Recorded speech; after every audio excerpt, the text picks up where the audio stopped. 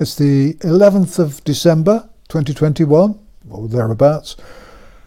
We all know that the short-term risks for those accepting the COVID-19 jabs are horrific, worse than the risks associated with any traditional vaccine or drug that has been ever made. And there have been some horror stories in the past associated with pharmaceutical products. Drug companies are the most ruthless of all corporate entities. They make arms companies look positively benevolent, and as I've pointed out before, they make those involved in the illegal drug trade look comparatively decent. It was known in late 2020, a year ago, that the COVID-19 jabs would cause heart trouble, strokes, neurological problems, myocarditis and pericarditis. I know this because I made several videos last year, 2020, in which I explained that all these things would happen and that the adverse events would not be rare or even uncommon. If you're interested, take a look at my video called COVID-19 Vaccine, Possible Vaccine Side Effects, or Vital Information about the COVID-19 Vaccine. Both videos were recorded and published in December 2020, and they're still there. If they'd been on YouTube, they'd have been removed, of course. I've written umpteen thousand words about the short-term problems with these jabs. But I've also been investigating the medium and long-term dangers, and what I've found is truly terrifying. This really is a cull. Most of the vaxxed will, I fear, be lucky to last 5 years. And all that for a jab that doesn't do what most people think it does. To be honest, anyone who still accepts one of these jabs should be considered suicidal or certified insane. Life expectancy is going to fall dramatically, and not just because of the quality of health care that's deteriorating daily. I honestly find it difficult to believe that there are people around who are so brainwashed and so terrified by the lies they've heard that they'll accept as many jabs as they're offered. If you doubt my credentials, by the way, take a look at the list of my predictions and warnings on vernoncoleman.com. And if you doubt that, just read your way through my 20 million words of published books and old columns.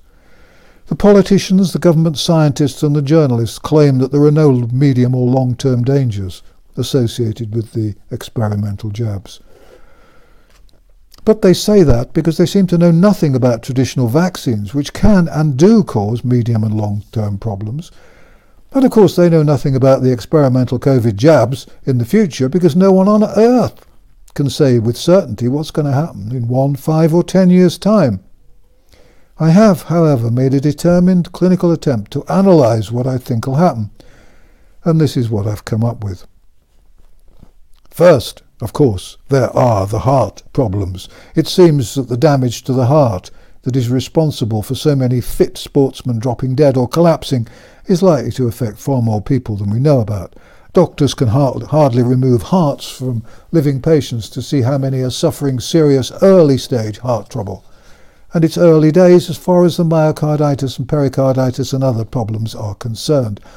This problem is now a permanent part of life for many, and it was all predicted with great precision. Again, just look back at the videos I've made during the last 2 years. Everything was predicted. The videos are all on brand YouTube.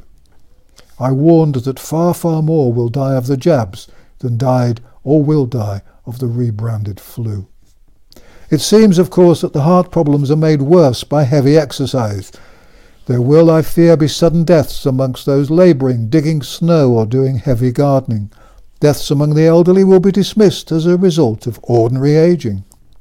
Incidentally, have you noticed that recently the official line is that people who go to the gym are more likely to have strokes or heart attacks? As if simply going to the gym was the problem. No mention of the jab as the cause. They're trying to normalise strokes and heart attacks to cover up the jab problems. This is, I suspect, also why so many young people have been collapsing on the dance floor. The exercise combined with the heat has put pressure on damaged hearts, and they've collapsed. I think the stories about people being injected in nightclubs or drinking spiked drinks are largely just that, stories. Stories designed to cover up the real problem. Bizarrely, I've even seen it claimed that global warming is the cause of all the heart problems we're seeing. That really is pushing it. I've no doubt, sadly, that we're going to see more and more people suffering heart trouble as a result of the jabs. The elderly will die earlier than they might otherwise have died, but deaths among the young will continue to shock. Already there are calls for defibrillators to be put into schools and sports clubs because of the unprecedented epidemic of heart attacks. It's a long time ago, but of course I remember pupils dropping down with heart attacks all the time at school. And strokes. I expect everyone can remember the same. The number of 10, 11, 12-year-olds who just drop down dead in the playground or the classroom. The change in the immune systems of the jabbed will also be of great significance. It's been reported that many of the double jabbed have lost a good deal of their immune system capability. This will mean that they're incredibly vulnerable to many diseases. So I suspect the vaxxed will be extremely vulnerable to new variations of the flu. They'll constantly be encouraged to accept new jabs, new booster jabs and so on. The ignorant, the fearful and the susceptible will become pincushions.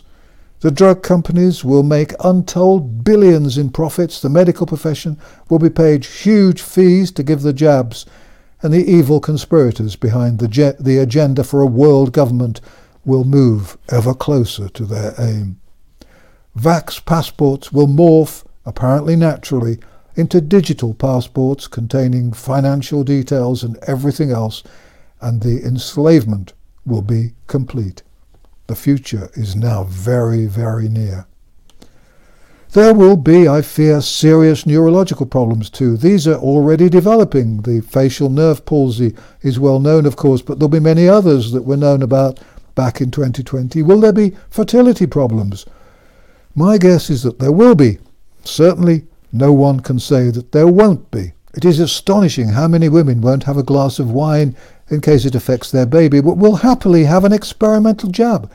No one knows what will happen to them or their unborn baby. More and more women who've been jabbed and do get pregnant will be born with underdeveloped babies, I fear. Or the babies will have serious health problems, heart problems, who knows? Many babies will doubtless be lost mid-term or born dead. Medical history is littered with examples of drugs which everyone said were safe, but which turned out to be not so safe. Thalidomide is just one of the many drugs in that history. And what will happen when those babies grow up? Will they be completely infertile? What other problems will they develop? The mRNA is an entirely new type of product. No one can tell you exactly what's going to happen. No one can tell you what will happen in 5, 10 or 15 years. We have to wait and see.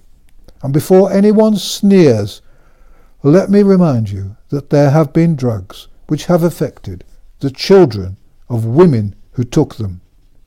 The drug diethyl stilbestrol, DES, is a manufactured version of estrogen. It was given to pregnant women to prevent miscarriages over 50 years ago.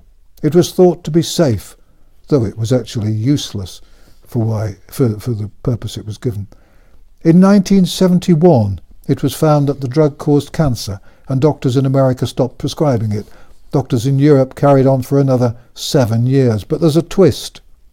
It later became clear that the daughters of women who took DES while they were pregnant were at increased risk of developing several types of cancer. The daughters of the women who'd had the drug. I wrote about this in my book Paper Doctors in 1977, and European doctors then stopped prescribing it for pregnant women. It took 40 years for the cancers to become apparent. Don't let anyone tell you that there are no long-term problems with drugs. The cancer risk for the vaxxed can't be underestimated. No one knows what will happen. There are already early signs of problems.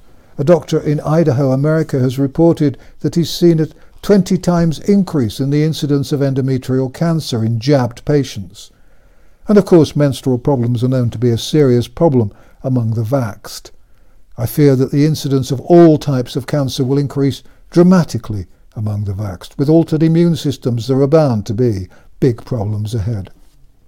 And there's another problem. Will the vaxxed be able to take prescription drugs or over-the-counter drugs?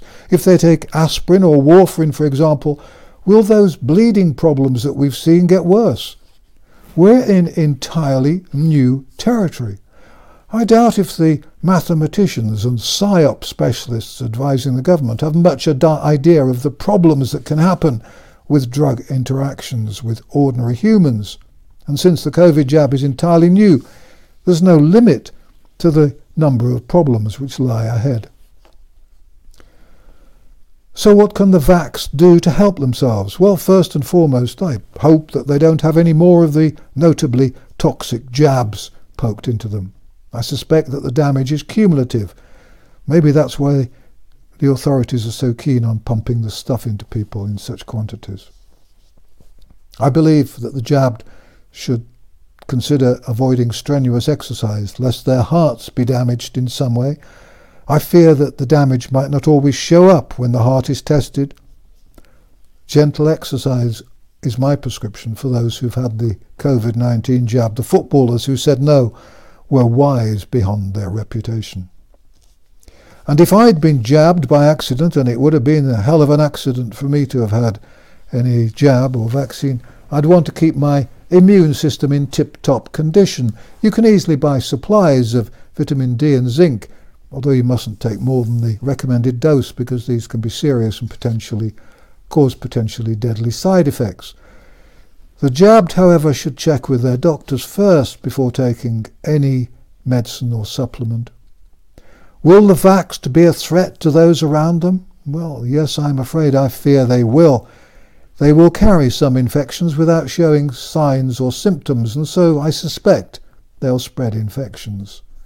Asymptomatic spread didn't happen before the jab, but now there's evidence that the vaxxed may spread the infection without showing any symptoms themselves.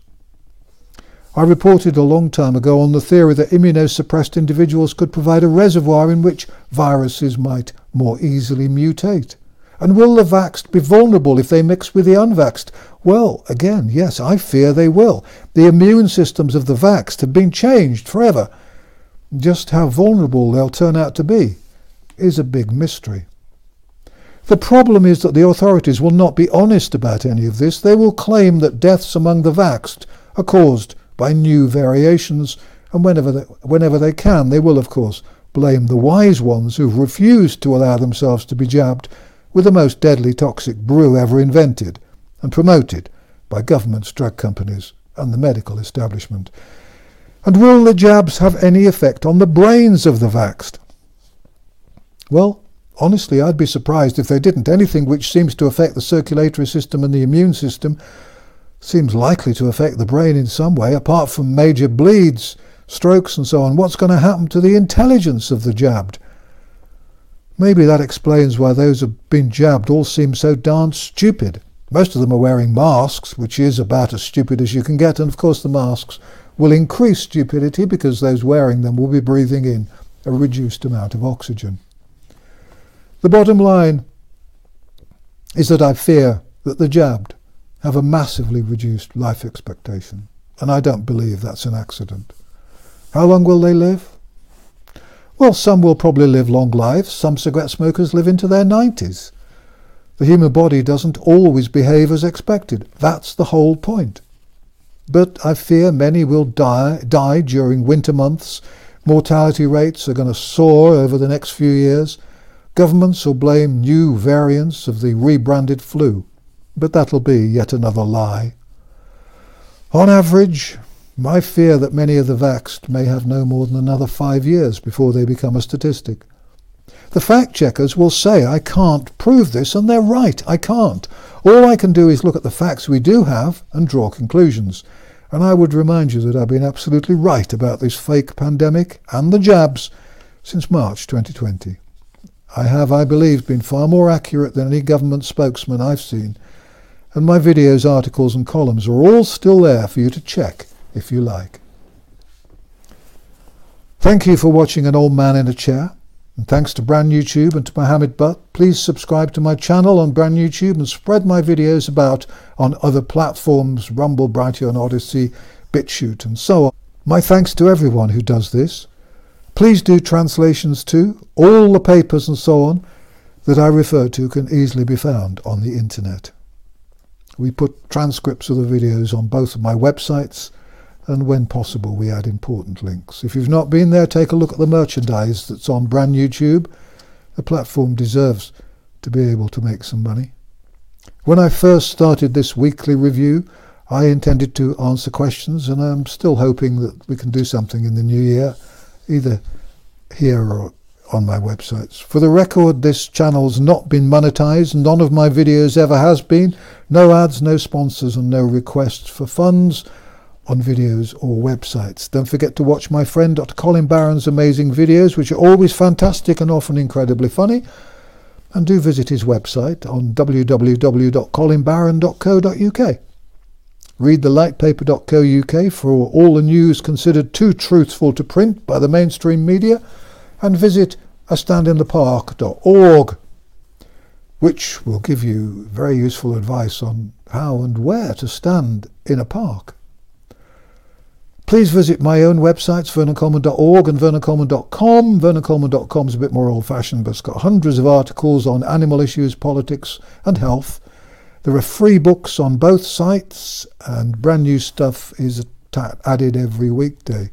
Vernon Coleman's Wednesday Review will, God willing, appear here every Wednesday at 7 p.m. on brand YouTube. If it doesn't, then either something's happened to me or the video's been suppressed, which wouldn't be a surprise. We all need to pray for the truth to be shared by the many, not just the few. Whatever your religion, you need to pray, because the people running this fraud respect only lies. But in the way that vampires fear sunlight, they do fear the truth.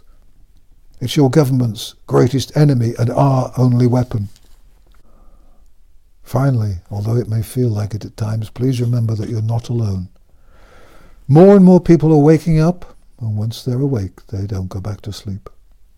Which means, if you think about it, our numbers are growing daily. If we're going to win this war, then we have to fight hard and with determination and with passion and with the truth. Remember, this is primarily a propaganda war, a media war. Distrust the government, avoid mass media, and fight the lies. Thank you for watching An Old Man in a Chair.